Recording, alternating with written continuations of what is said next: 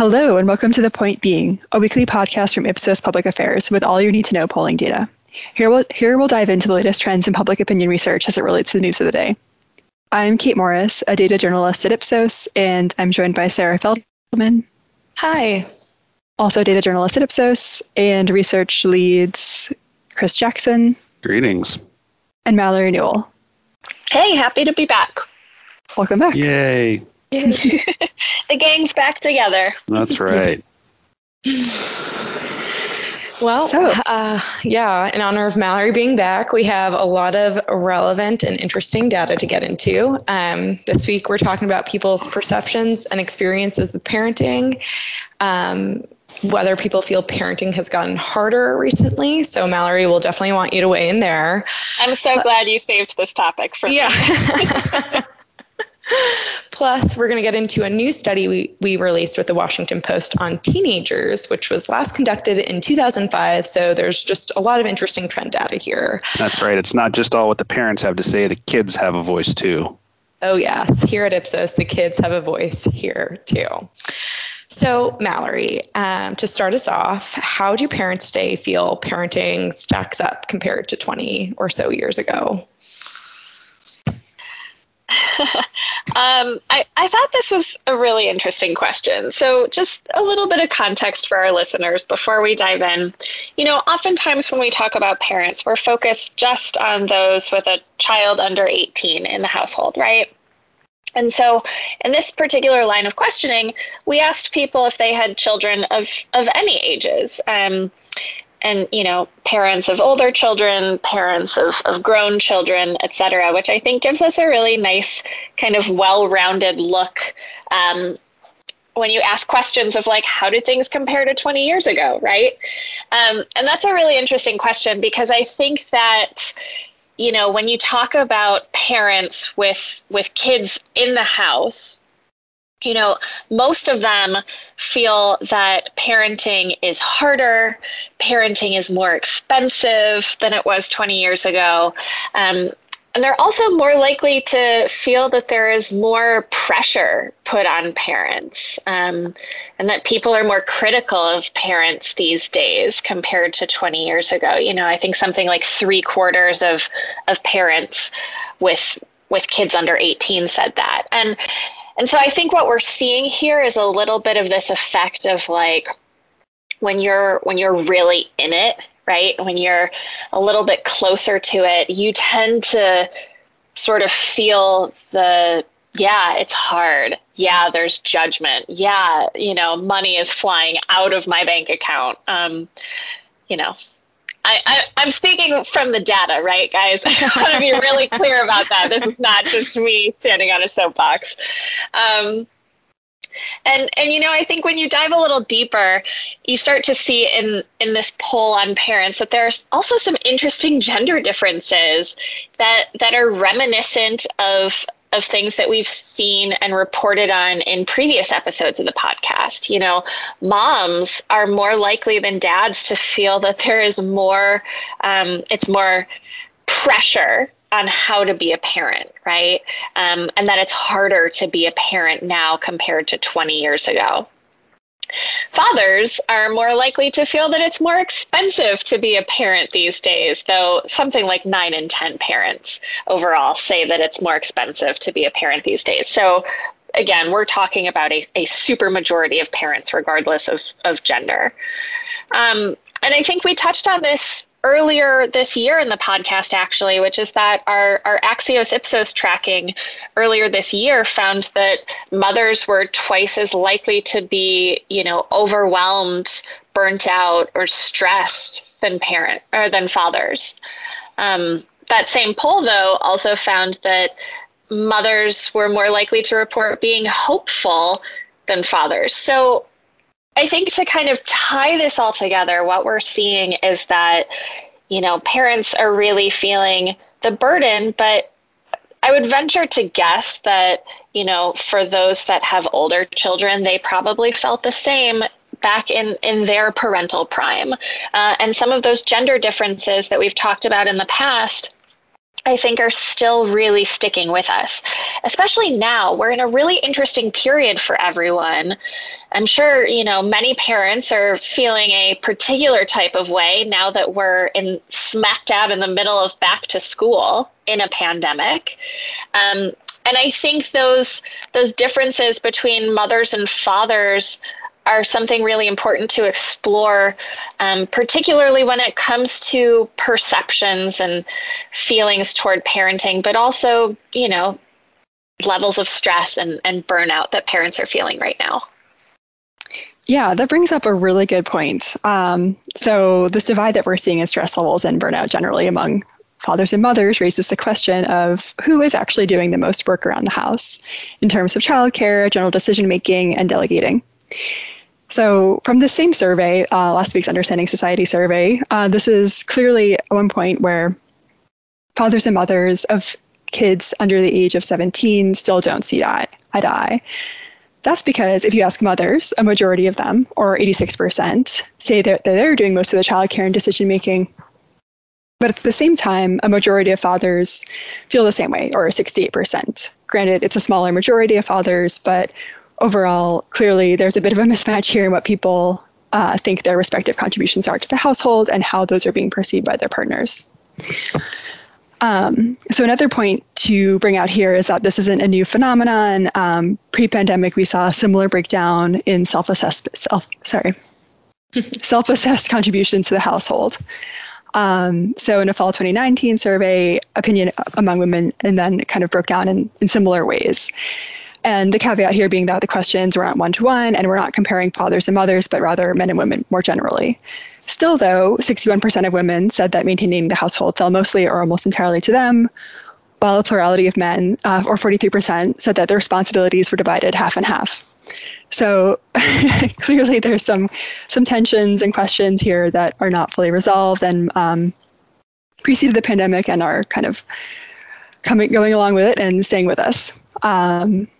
But I think despite any larger questions about who is really doing the heavy lifting at home here aside, we can all agree that the past year was legitimately stressful. And for parents, some of their top worries revolved around how their kids were doing.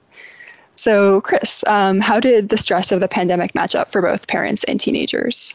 Yeah, so we can answer that because we just did this great survey with the Washington Post where we interviewed 14 to 18-year-olds.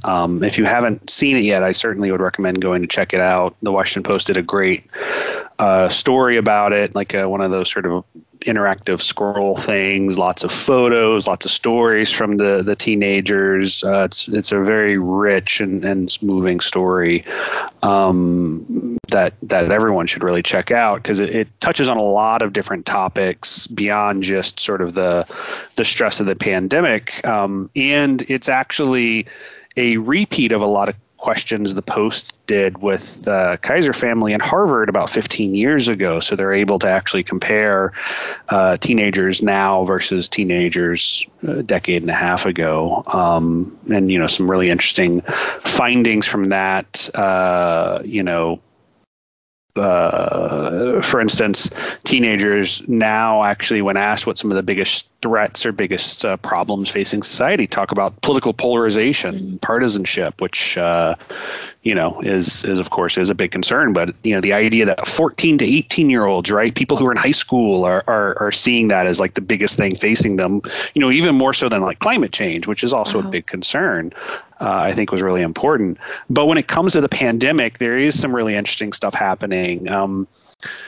Parents were, from the other research we were doing, parents were really sort of focused on their kids' education and their mental health, and thought that those really had sort of taken a big hit by the last year and a half. 3/4 of parents thought that their kids' education had been negatively impacted. 2/3, 63%, said their mental health had been negatively impacted.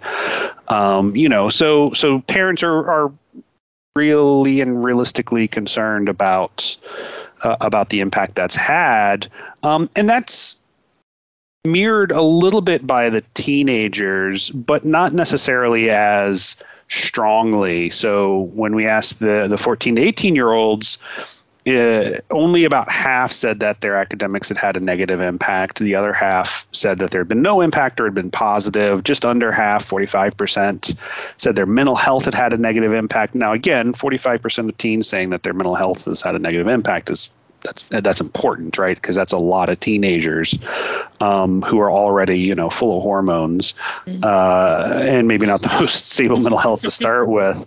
But, not necessarily nearly as bad as their parents thought, right? Which was, again, 2/3 to 45%. Teens were also a little bit worried about their relationship with their friends, where 40%, so 2 in 5, said that they had been negatively impacted. But, in sort of the silver lining, about a little over a third of teens said that their relationship with their parents had actually gotten better in the last year and a half because of the pandemic. And, you're forced to sort of stay home more. You're not able to go out as much. So you're actually seeing your parents more a little bit. So not a huge silver lining, but like a little one. But, it does suggest that the kids, maybe aren't great, but they're all right. They're certainly not necessarily as seeing things quite as dire in terms of the academic or mental health space as their parents are, though, I think it is the parents' place to worry, right? But, looking back over the last year, that does seem to be sort of the big focus that both teens and parents have had, is that academic and mental health angle, and what the damage of the last year has been on that more than almost any of the other aspects we looked at. Yeah, and not to kind of pile on to the general pessimism, but again, Liz, I want to kind of dive in a bit into the Washington Post survey finding that teenagers feel that the U.S.'s best days are behind it. Mallory, can you unpack that a bit? Are external factors like the coronavirus kind of the big driver behind that feeling, or is it something a little more deeply rooted? Yeah, I mean, I'm happy to dive into the pessimism. That I think there's some really interesting findings from this Washington Post survey, albeit some kind of negative ones. I think certainly the coronavirus pandemic is a factor at play here because, as Chris just alluded to, it has had a significant impact on their academics, their mental health, friendships. So it is something that teens are feeling more acutely. But, I just want to underscore that point that you made, Kate, that teenagers are concerned that America's best years might be behind us. Now a majority of teens feel that way. And it's basically been a 15 percentage point increase from the last time this survey was conducted in the mid-aughts. So that's sort of the landscape that we're working with, right? Maybe it's because of a global pandemic. I'm sure that's the case. Maybe this concern of America's best years behind us are because of other things like heightened political polarization, mass shootings, the 20-year end to the war in Afghanistan. I think what we're seeing, though, is that teens are really kind of deeply evaluating what's important to them, what they want out of life, right? And what their values are. And, this poll, for example, found that teens now are less likely to feel that they'll be rich, be famous someday than they were in 2005, but that's less of a priority. The thing that tops the list in terms of importance is actually having enough free time to do the things you want to do.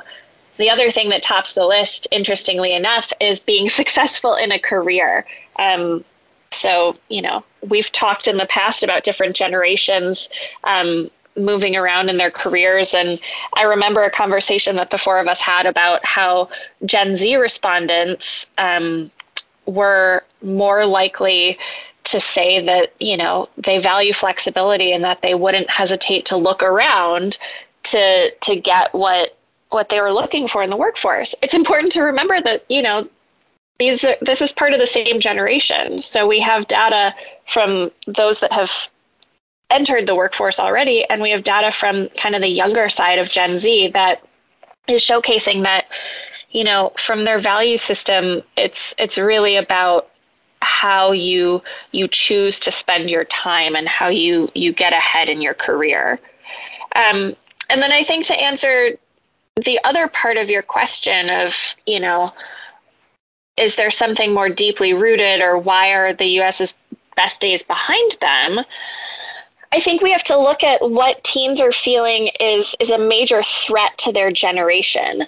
And this question was really interesting to me because the thing that topped the list here was political divisions. About 3 in 5 teens that we surveyed said that political divisions are a major threat to their generation. So these are folks that, you know, kind of came of age during the Trump administration and during a period, you know, the 2016 presidential election and campaign, where you have kind of a growing distrust of the media, of institutions in general. You have a growing political polarization in this country that we've talked at length about how it impacts every single issue these days.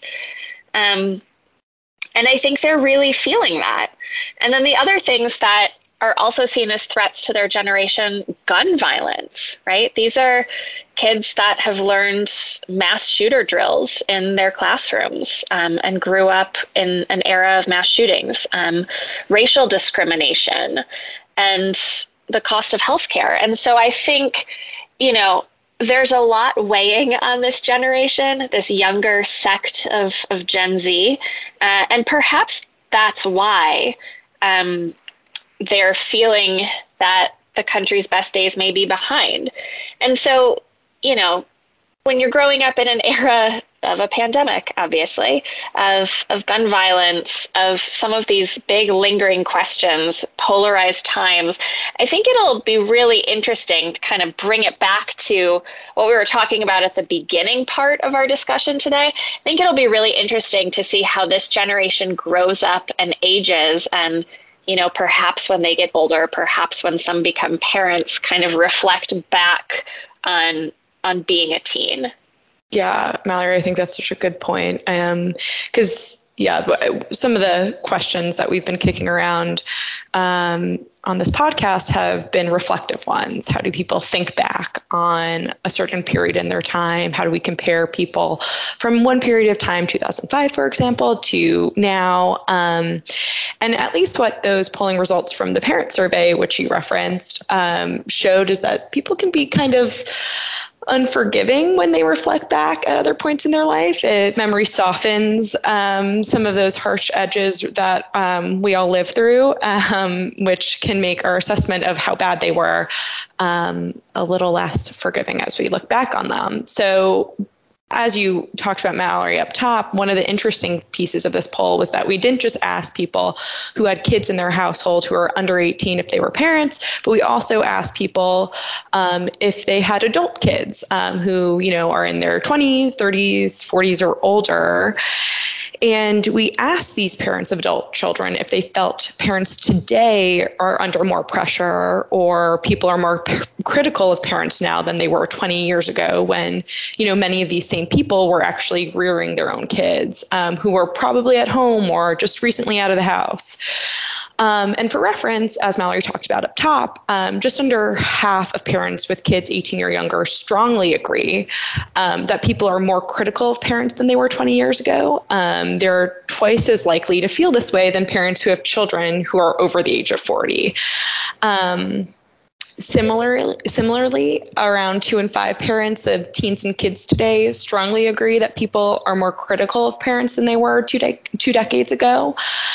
So, you know, we see a similar trend here. Parents with adult children are less likely to strongly feel that people are actually more critical of parents today than they were when they were raising their own kids. And, you know, just to caveat these findings, as we usually do, parenting, these findings are just as much about parenting as they are about age.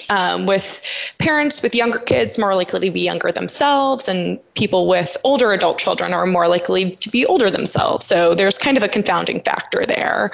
But I think one of the things that we can take away from this, and that's kind of running through a lot of these findings, is that, people always feel like they have it harder when they look back and compare other people going through a similar thing now. So it'll certainly be interesting to see how parents who had to parent young children during the pandemic reflect back on their experience, maybe in 20 years from now. Darn kids. Kids these days, in conclusion. So later on, we'll just all say, well, back in my day. Yeah. When do we become those people? I'm already there, so both ways. Through the snow. Great. Well, thanks to everybody for tuning in this week. That's all we have time for this week. And as always, definitely check out other surveys that we have. There's a wealth of data as usual.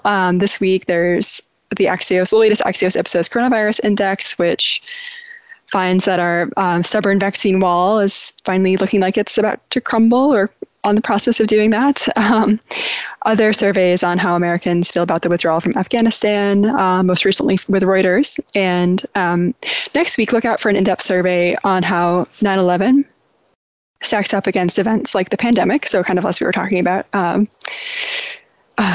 more recent events kind of can stick out in your memory a little bit more than past ones, and the financial crisis in terms of how these things impacted society. And not to forget a USA Today Ipsos poll on going back to school. So all of this and more can be found on Ipsos.com, news and polls, and you can follow us on Twitter at IpsosUS. Thanks again for tuning in. Please join us next week. I'm Kate Morris, and you can find me on Twitter at Callison Morris. I'm Chris Jackson. I'm at JCB Jackson. I'm Mallory Newell. You can find me at Mallory Kate with a C. And I'm Sarah Feldman, and you can find me here next week. Take care, and thanks for listening.